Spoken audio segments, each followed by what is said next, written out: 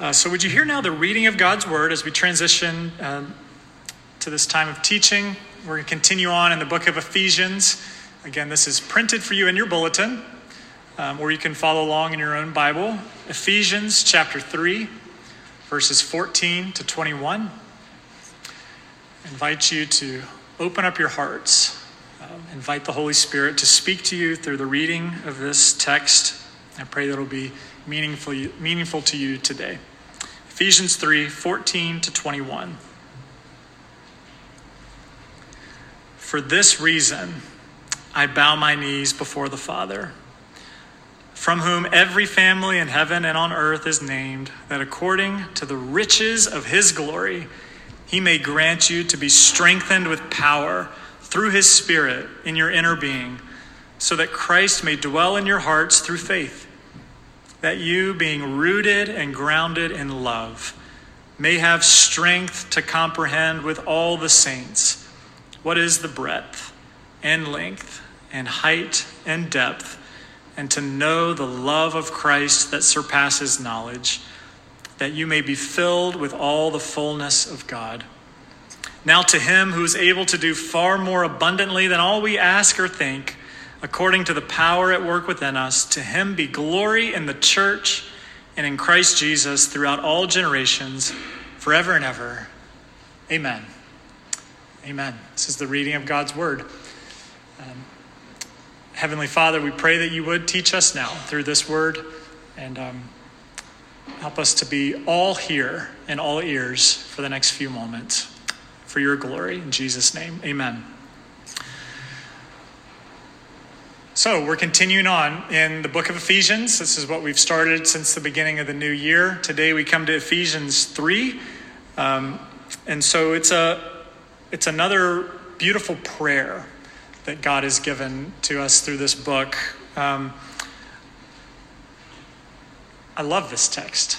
And I use that word love intentionally. It is Valentine's week after all. So we're going to talk a lot about love today, just by happenstance. But a type of love, obviously, that's way more than what the Valentine's type of love is. I've entitled today's sermon Big, which was kind of cool. It just seemed to be the best way to capture a giant text. But I'll just give you a little insight.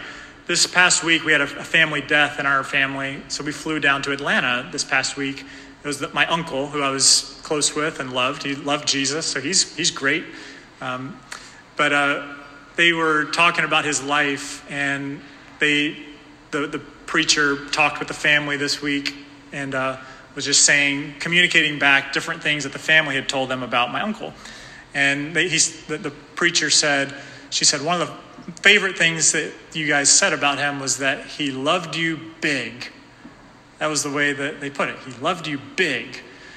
And I was like, that's really cool, because that's kind of the word I was already kind of being prompted to with this text, how God loves us big, in the same way that my uncle loved his children in a big way. Everything about Ephesians 3, 14 to 21 is big. It's about scale. It's about measurement. It's about fullness. And everything in this passage is just big. That's why I think the Spirit prompted me to think of it this way. And I want to just put us... So we had the children's moment up here earlier, right? And I said, wow, we have a lot to learn from children. And I think one thing that children do really well is they see the world big.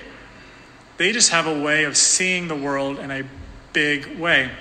I was reading something this week in a book about a grandfather who was hanging out with his grandson, who was just a few months old, and he was playing on the ground, crawling around, playing with a little ball. And he was just enthralled with playing with this ball, and he was moving around, and the grandfather was just captivated by how big this ball was in this little kid's life. It just was his whole world for that moment. Just everything was enthralled with playing with this ball. And then the ball rolled under the couch and was out of his sight. And if you and I were playing with a ball and it rolled under the couch, we would go search for the ball and go under the couch and find it. But when you're a few months old, this kid, the ball disappeared under the couch, and he just turned around and started doing other things.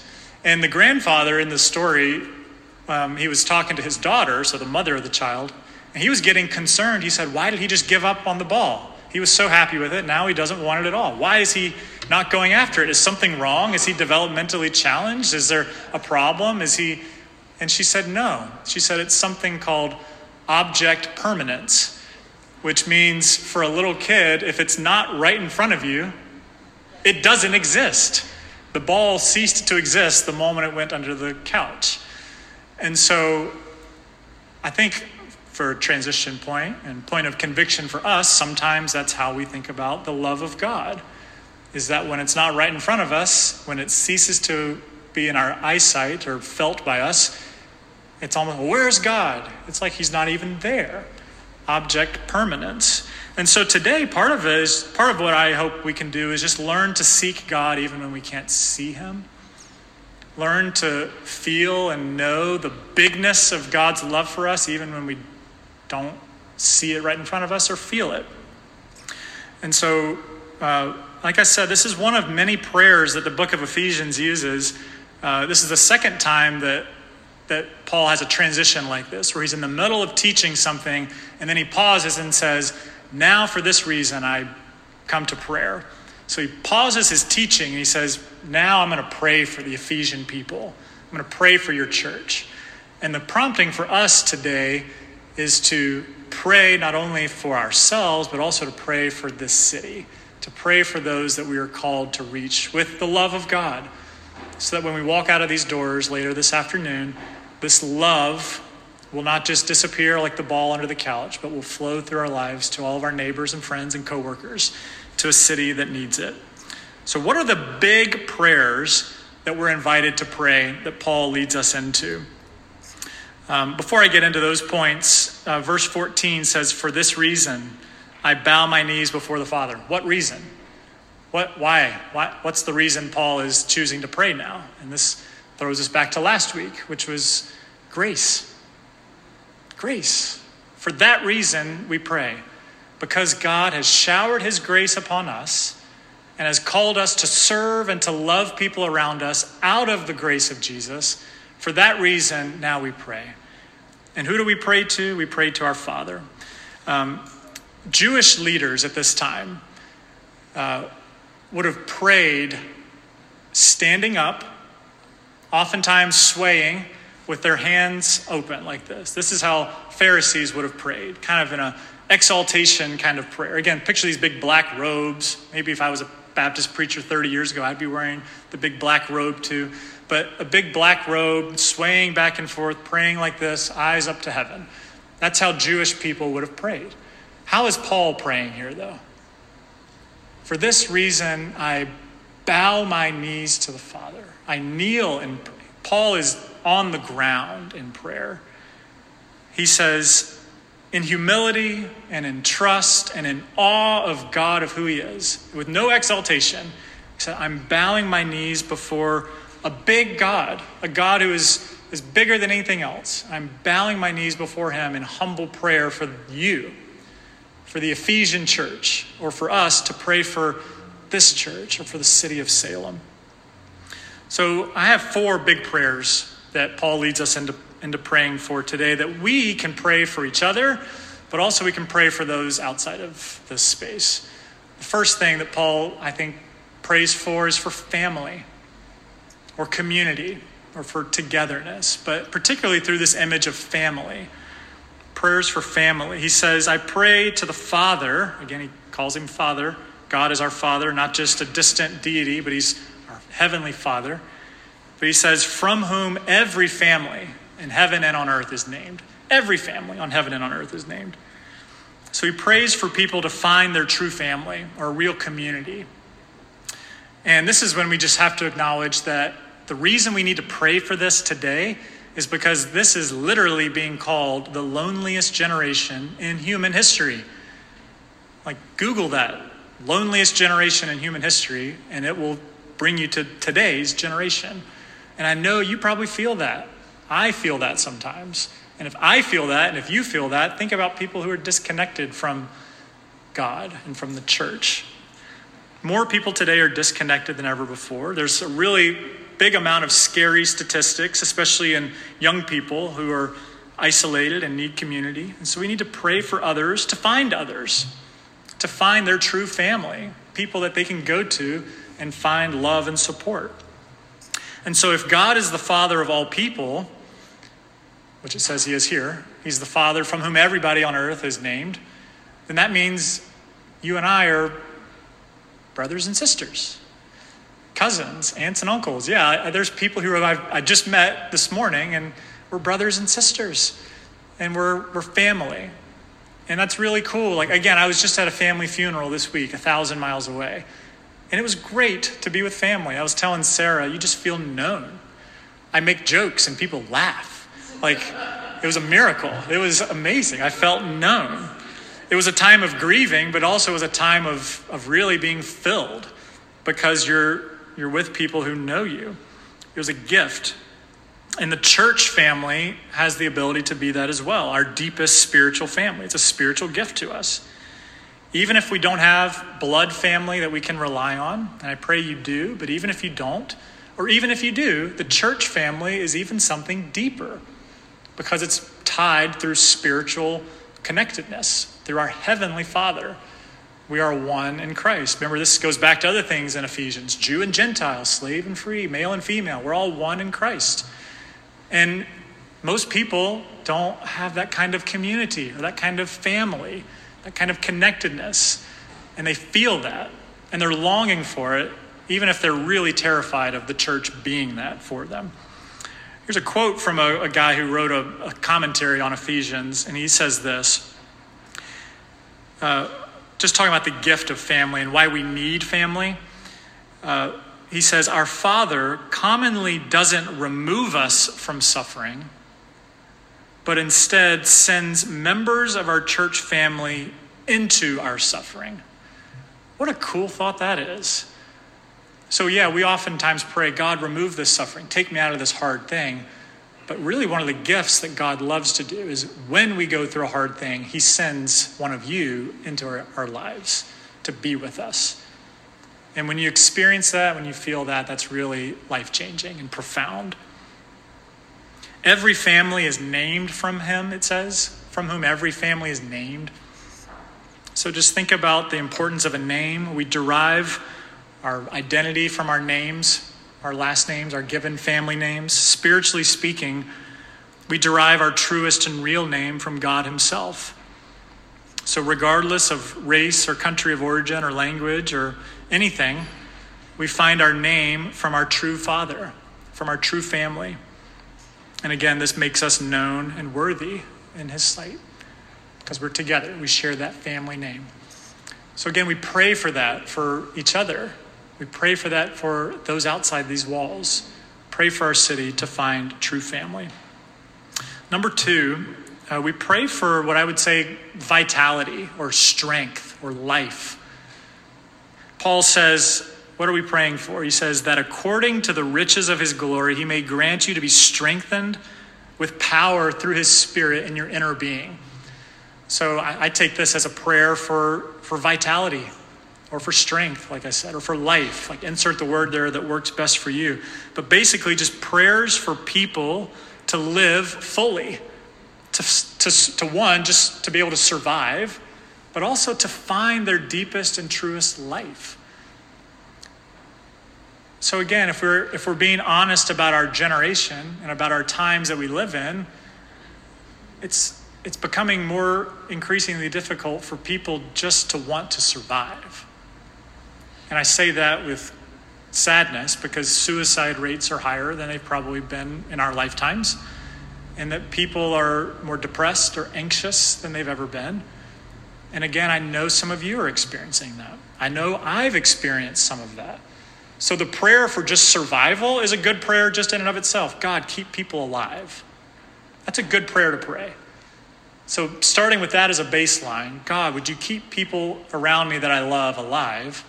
Then you can go to the next prayer, which is after you keep them alive, in part through community and through family, then we pray that God would give them a life of full purpose and meaning and vitality and strength, that God would give us strength to continue on. So John 10:10, Jesus said, I came that you may have life and have it abundantly. That's the life that Jesus offers. And that's the prayer that Paul begins to pray here. And he does so through this idea of glory. He says that according to the riches of his glory. Now, glory is kind of a church word, let's be honest. Like, maybe the only other time we use the word glory is for like a Super Bowl champion. But so glory is a word that we kind of like we use all the time, but we don't really maybe know what it means. Glory just means like God is substantial. So the way I've always liked to describe it is if you have a fake coin or a fake dollar bill and a real coin or a real dollar bill, you can tell the difference based off the weight.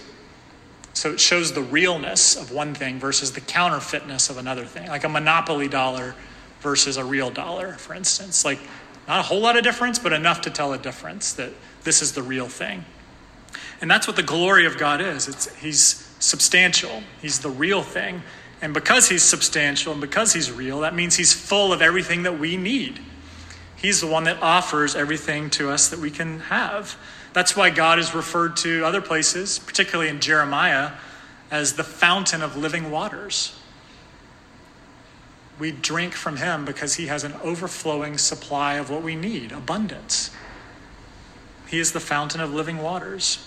And it says here that he's not just glorious, but he's rich in glory.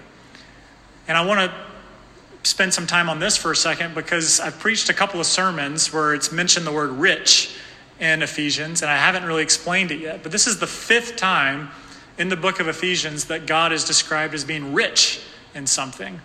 Ephesians 1:7, it says, according to the riches of his grace. Ephesians 1:18, so that we may know the riches of the glorious inheritance in the saints. Ephesians 2:4, God being rich in mercy. Ephesians 2:7, the immeasurable riches of his grace and kindness towards us. And then here it says, Ephesians 3:8, according to the unsearchable riches of Christ. And here we're talking about the riches of God's glory. All this is just to say that God has plenty of glory, and out of that, he wants to give us life, and life to the full. God can give us everything we need for life and godliness.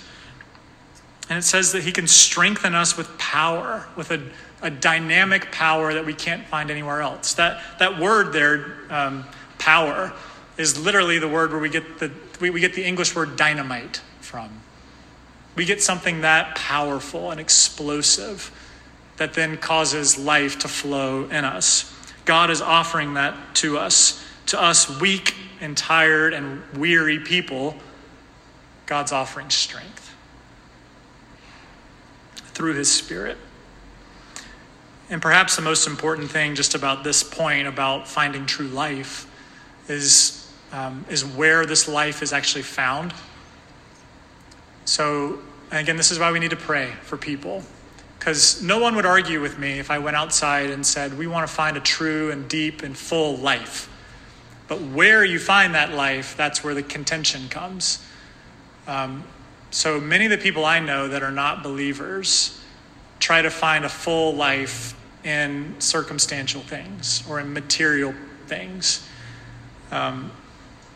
Or even through silly things like having like a really vital body. Like, again, it's good to have a healthy body, but to be vital does not mean to have strong muscles here, or even to have a strong brain, like to have a great Ivy League degree. Like, those are great things to pursue, but it's not even your heart. It's not even, again, Valentine's Day kind of love or feeling. Where does it say that our life is to be strengthened? In our inner being, it says. God is offering life to you in your soul, in the most you part of you, the hidden part of you that no one else can access, that the weight room at the YMCA can't access, or the Ivy League classroom cannot access. Only God can access your soul. And that's what he's promising to strengthen. And he says, if that is strengthened with power through my Spirit, then you will truly live. Even if you're the weakest physical person or not the smartest intellectual person, your soul will be fully alive. And that's the life that Jesus has offered in your soul. He makes you strong and full of life for the life you are meant to live for his glory. So again, we can pray for that for others. Thirdly, Look at verse 17 now. We're getting to the heart of this text now. And again, it just keeps getting better. Verse 17, the first part, it says, so that Christ may dwell in your hearts through faith. Again, pay attention to those two words, so that. That's the purpose. What's the purpose of being strengthened in your soul? So that Jesus may dwell in your heart through faith. So the prayer here is for salvation. Salvation for us, salvation for people around us. Why do we exist as a church? So that people may hear the gospel through us. So that the city of Salem may be spiritually reborn. And so that Jesus may live in the people that live here. For people to welcome Jesus into their lives and to find salvation. You know, I keep talking about how we're the lonely generation. We're the anxious generation.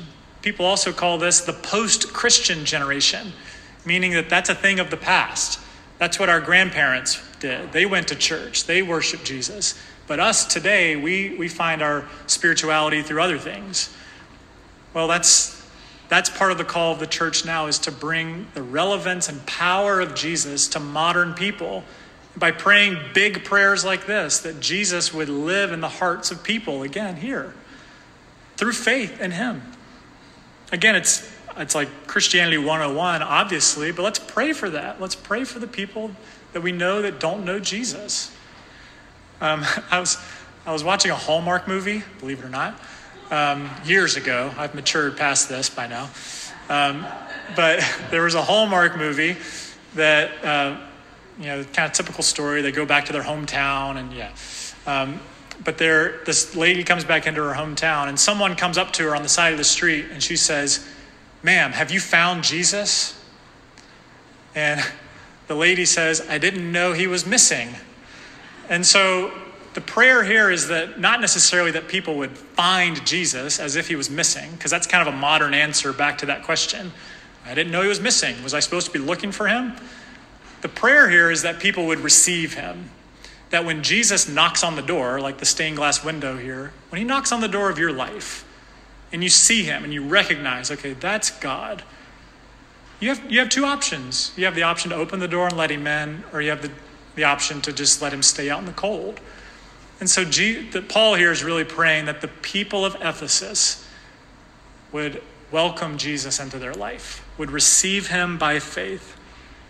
John 14:23 says, "If anyone loves me, he will keep my word, and my Father will love him, and we will come to him and make our home with him." So when you welcome Jesus into your life, you welcome him into every part of your life. You welcome him into your home. He comes to live with you. And when you invite someone to come live with you, that means you are sharing things with them. You are opening up your full life to them for things to be different, for things to be changed, for things to be renovated. And that's too much for some people to bear. For people to eat out of your refrigerator.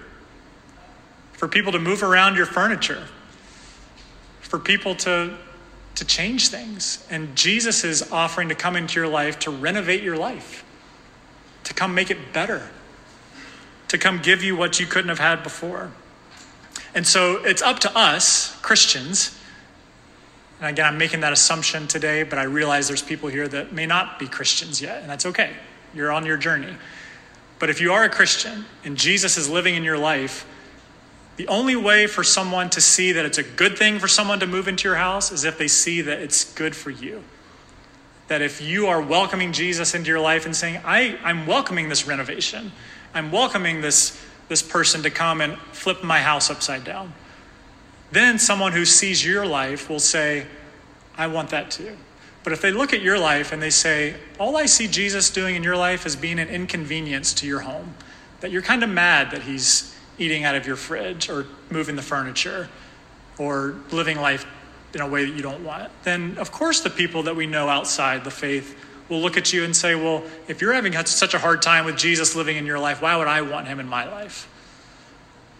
So that's a little bit of conviction for us of, are people seeing us willingly inviting Jesus into our home? We need to show them the beauty of that, the beauty of having Jesus in our lives.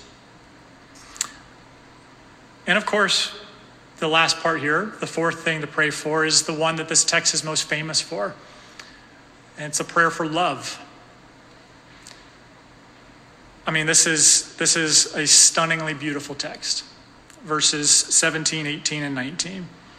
That you, being rooted and grounded in love, may have strength to comprehend with all the saints what is the breadth and length and height and depth, and to know the love of Christ that surpasses knowledge, that you may be filled with all the fullness of God. The prayer here is for people to know what real love is. And we live in what's been called the cynical generation too, where people want love, but they've been burned by love. Divorce rates are high. People that love us turn their back on us. Why would I stick my life out for love one more time? And that's when the love of Christ comes invading into us. Paul prays for people to have strength to comprehend and to know love. And this love here is four-dimensional. It's wide, it's long, it's high, and it's deep. As one theologian helps us understand, he says the width of God's love shows us God's accepting love. It's so wide that he will accept you as you are. So no matter what you've done or gone through, God accepts you and brings you into his family. The width of God's love, his arms wide open. The length of God's love is his lasting love, meaning that he will never stop loving you. He won't divorce you. He won't walk out on you. It is from beginning to end, Alpha and Omega, eternity to eternity. His love is long. His love is high, meaning that it's exalting, meaning that it lifts you to places that other love cannot lift you to. It brings you out of a place and into another place. His love is deep, meaning that it's sacrificial, meaning that it's a love that would lay down its life for you. God shows us the full extent of his love by laying down his life for us. That's the depth of God's love. It doesn't end. It just goes and goes and goes and goes. This is big love. Big, measureless, comprehensive, complete, that you may be filled with the fullness of God is what it says. St. Augustine says the measure of love is to love without measure. And that's what God has done for us. He's loved us without measure. And so that's the measure of how all love is to be compared, is by the great love of God, the big love of God for us. And as another pastor says, and I say this all the time, but I love it, God is rich in love, and he's a big spender. He spends it all on us because he's rich in it. So how can we possibly grasp this? How can other people around us possibly grasp this? I mean, verse 19, it admits it surpasses knowledge. So how are we to grasp this? It's too big for us. It comes back to roots. It says that you being rooted and grounded in love. It begins with the roots. That's how we begin to grasp it. And the roots of knowing this love is the faith that lives in us. When we invite Jesus into our home, that establishes the roots that we can actually begin the lifelong, eternal process of knowing and comprehending the great love of God. As another theologian says, look after the roots, and the fruits will look after themselves, right? I mean, we worry about the fruits and seeing the outward stuff, but let's look after the roots. If those are healthy, then the love grows, the fruit grows.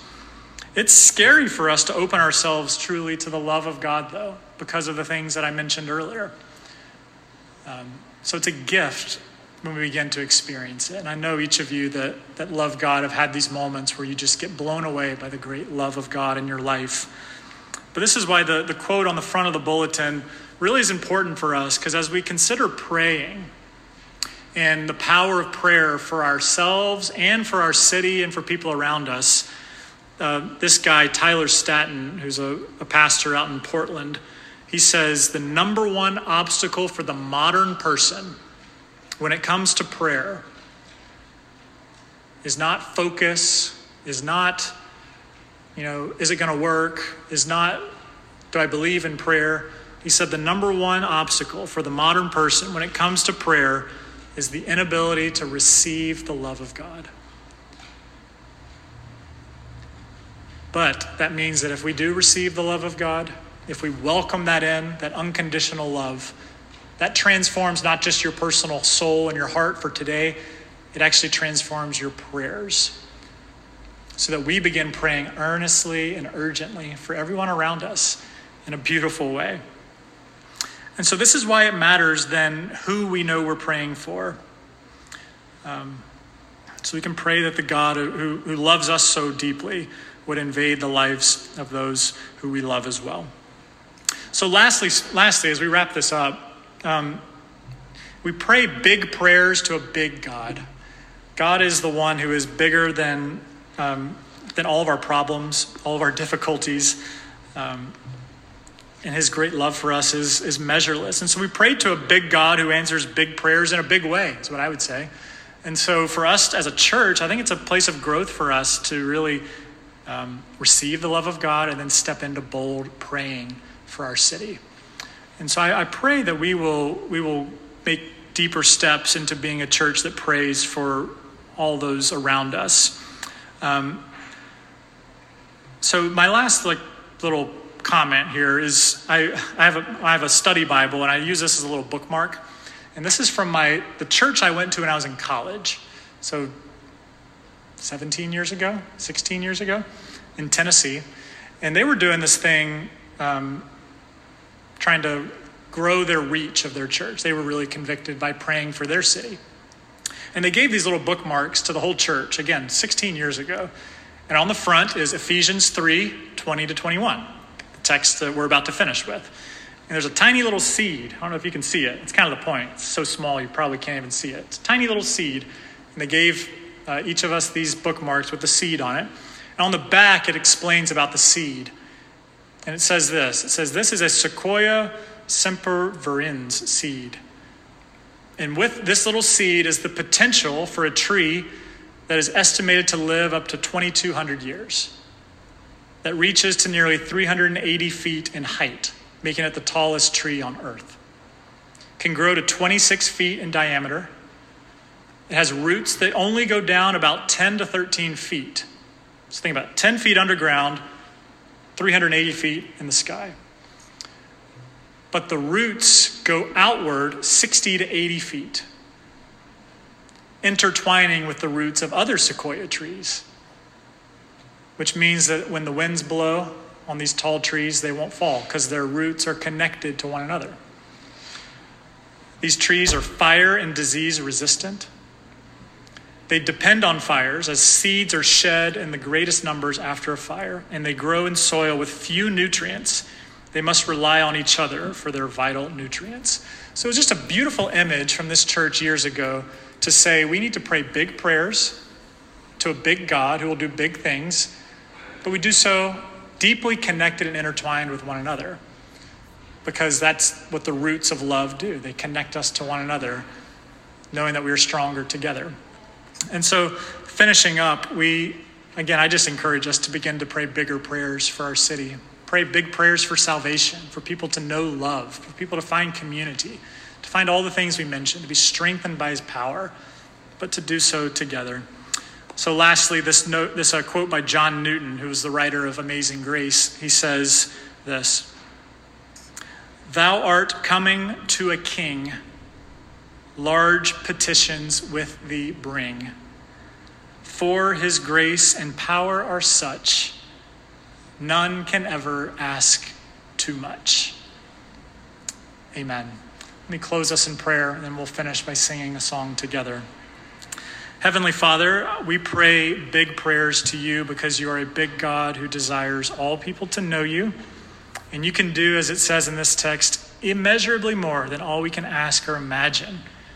Even our biggest expectations, God, you can blow them away. And so, God, I pray for us as a church that we would grow deeper into this spirit of prayer. Prayer for people to know you. Prayer for our church to be used more widely. And pray for this city to flourish and to find its hope in you. So, God, would you bind us together now in unity as those sequoia roots are. Help us to live into that image deeply and to trust you with the biggest prayers we can pray. In Jesus' name, amen.